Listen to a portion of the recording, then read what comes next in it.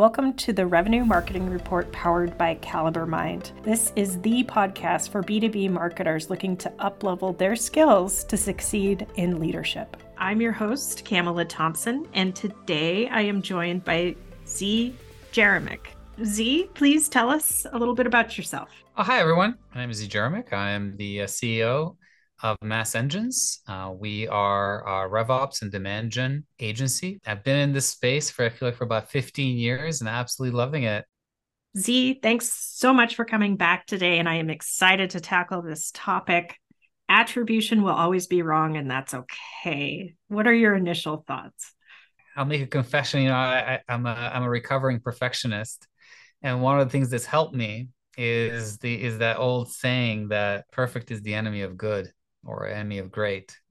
And I would say that's exactly what I would bring to this conversation. And it's hard. It's hard because when you talk about reporting, when you talk about numbers, there is always, if not external, internal pressure to make sure you can stand behind the numbers and the numbers have validity. Because, and I don't think it's necessarily wrong, is that if you present numbers that are not valid or not good, you can lose credibility. And I think that very tension is what causes a lot of people to try to make it perfect. But again, and perfect is the enemy of great. And so what ends up happening, that in that quest for perfect, it ends up taking too long. Sometimes it never gets done. And oftentimes we lose our way, and we're not recognizing most things. Again, if you go back, okay, I feel like this is kind of like a Kevin Costner's, right? If you build it, they will come, comes to mind. And usually, again, the reality of that type of an approach is that is a field of dreams. It's not necessarily the most constructive way to go around when it comes to business. The reality of business is that almost no business has been built with a perfect idea and then it gets built and then it works. Most businesses come into existence and grow through small incremental change. And I think that that's the best way to approach your reporting as well. Start with something that's small and then incrementally improve it. And even approach it from the start, even internally, even with yourself, but even with your team, by saying, we're starting here. We know it's not perfect. We're trying to make it better, and we're going to keep improving it. And I think giving yourself and your team the permission to be less than perfect will go a long way to actually starting to produce reporting and starting to get all of the benefits, Camel, that you discussed yesterday around, right? And I love what you were talking about, is that once you start looking at something enough, it shifts the way you think. It shifts the way you approach things. And having something to look at early, even if it's imperfect, is much better than waiting for it to become perfect and then avoiding and not looking at it for an exceedingly long period of time, waiting for it. I mean, I'll tell you, and again, this is a larger client, but I'll tell you a story, and this is, to me, perfectly illustrative of this. We worked with a very, very, very large client, and almost from year 1 or 2 of working there, we try to really push this idea. We need more insights and reporting on the funnel, and we kept getting pushback from within the organization. No matter where we pushed, there was always this pushback around, well, there is this project that's happening it's going to solve all of these. It's going to give us everything. So, Kamala, I'll tell you, this was... I know where this is heading. 7 or 8 years ago. Yeah. There's been 3 teams or 4 teams that have changed. That project is still in existence, still, as far as I know, has not moved more than a few percentage points forward. And honestly, to a point, like after 2 or 3 or 4 years, we actually ended up doing it ourselves, and just kind of selectively displayed it, never publicized it, but actually started doing it just so we can get the insights, because it became clear it was basically everyone was hiding behind. And again, not even out of any kind of nefarious intent, just kind of like it was easier to say, well, no, it's being handled over there, I don't have to worry about it. But when you look at the reality 8 years later, there's still nothing there. If we didn't do something 3 years in, nothing would exist. So it's just like sometimes you have to start small and build. Oh, so I agree with you so much, everything you said. And this topic takes up way too much space in my brain. Like it lives rent free all the time. And what I've noticed is attribution projects fail all the time. But I've noticed it's not really about the data. It's not necessarily the lack of data or the gaps that are causing the issue. What I see is kind of threefold. One, vendors have oversold it as a silver bullet that can see every step of the journey, and it just can't. Two, somebody didn't sit down and ask people what they want to use it for, because what you build is going to be vastly different if your CMO wants to take it into the boardroom to show marketing share, in quotes, of pipeline versus sales versus other departments, versus if you're using it internally within marketing to really assess what is and isn't working and being able to apply some contextual knowledge to what you're seeing. Those two things are so different. And then three, I really think it's on leadership to meet us halfway and really work with us to understand what is and isn't possible. Because only if you understand where the gaps are can you truly communicate and sell this as something believable. Are there other factors you've seen other than it just taking so long to quote unquote perfect? There's a lot of reasons why this is hard and why it doesn't get done, and why even when some organizations try to do it, it fails.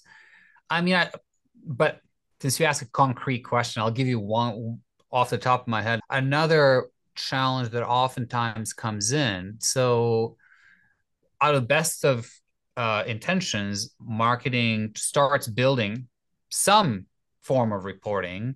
And even though I love your idea, start internally. That's the best way to go. Most folks start externally because of that pressure, right? Like, we have to justify, defend our budget. We have to justify the value, et cetera, et cetera. And all those are very valid, by the way. So I totally get why most people go there.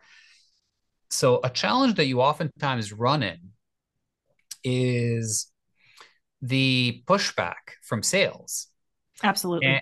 Right? Because what ends up happening that all of a sudden, right? And the team probably worked really hard to put some kind of attribution, some kind of a connection in place around what value marketing is generating. And so that, the CMO or that VP of marketing proudly comes to the meeting, right? And showcases some of the value marketing's been adding.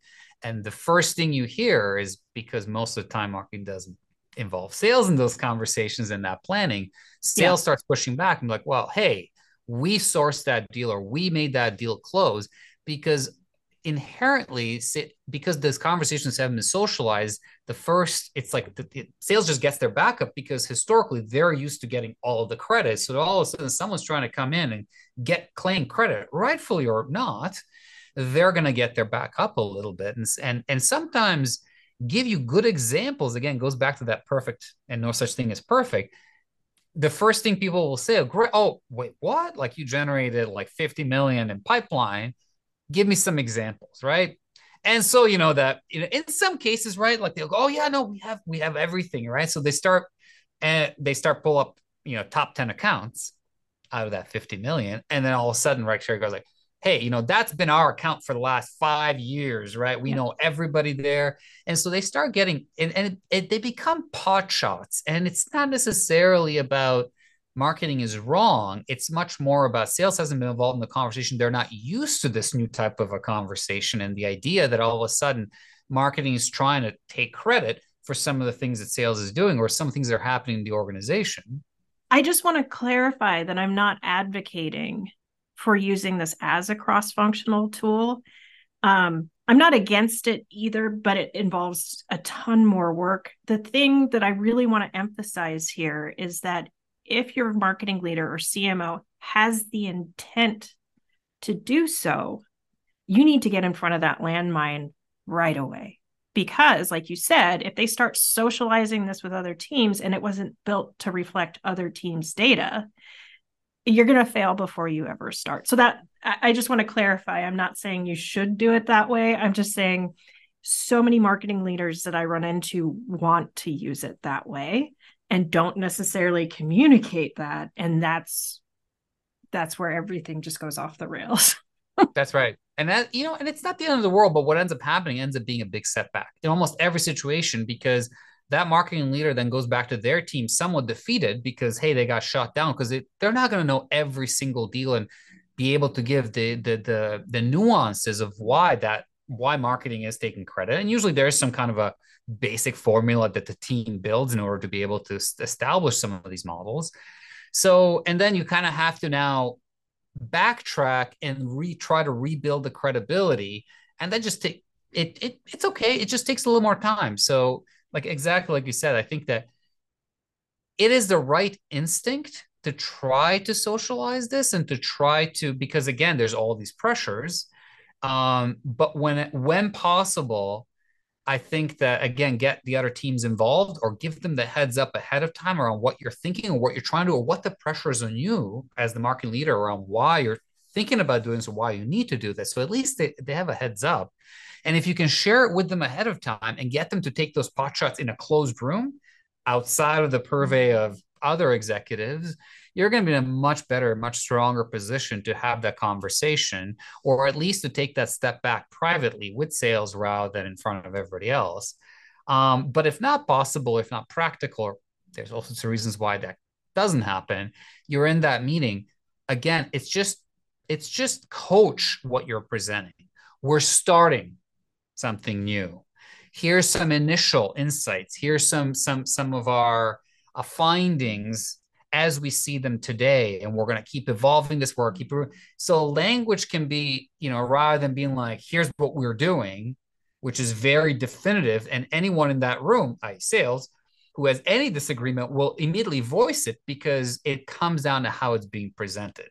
So if you present it in a softer way, it's something new that you're trying to be able to quantify, to be able to illustrate, to be able, and again, even better, to go back to what you said, Kamala, to use it internally so we can better invest our marketing funds.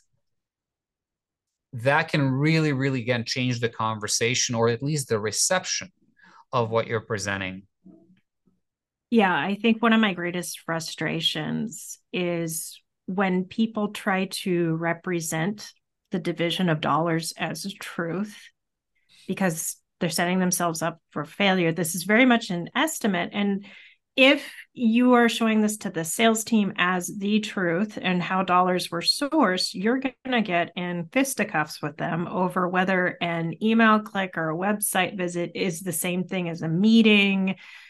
It's just going to devolve so quickly. So if you can get your team to view this as wonderful information, and they can use different types of models. Maybe some focus on content consumption and some focus on other things, but this is a representation directionally of what we're influencing so we can make better decisions.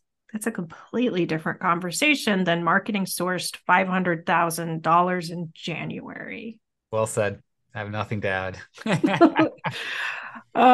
Well, I think this is a conversation that needs to continue because I just see so many attribution projects fail and people building their reputation on bashing attribution when it can be more effective in different ways. I would say that again, the time of attribution is here, and you can ignore it at your own peril.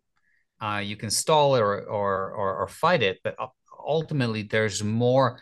And because what the big change is digital. I think there was always a bit of an understanding that, there's traditional advertising had limitations around what we can report on. Digital, and there's increasingly just like there's that you can literally track that down to a click. Even with the privacy restrictions, it's still so much that can be done to track. And so I think that that groundswell is building the longer digital is around, with the awareness, even at the top layers, around what's possible and what should be done, therefore, around reporting. So I do think, I agree with you. These conversations need to continue because the pressure is going to increase as time goes on marketing leadership and executives to be able to better direct how their budgets are spent based on what's generating results. And again, results doesn't have to be revenue. If you're going to talk about ROI, it's the easiest way to go. But there's also, I mean, I think any marketer worth their salt will tell you, it takes 7 to 10 plus touches for anyone to even pay attention to your brand. So there's always going to be marketing investments that are going to be made in some of those touches that are difficult to quantify. And that's okay. That's absolutely fine. This is not, and again, it goes back to the beginning. This is not about perfection. It's about approximation. It's about building a practice and a comfort with this practice of starting to look at what's the value of what we're doing in any specific channel, any specific campaign. And that value can be quantified in different ways. Well put. And a perfect segue to tomorrow's topic, which is the gold standard of KPIs. Oh my gosh, what a hornet's nest we're walking into. I'm looking forward to it though. Z, where can people find you online to network? Thanks, Kamala. I find LinkedIn is the place where most professionals hang out these days. You can find me on LinkedIn, Jeremy McZ, or you can find me on our website, massengines.com. Listeners, thank you so much for tuning in to the Revenue Marketing Report. Please tell 2 friends, subscribe, download, whatever you can helps. And for those of you looking for more great content like this, check out calibermind.com.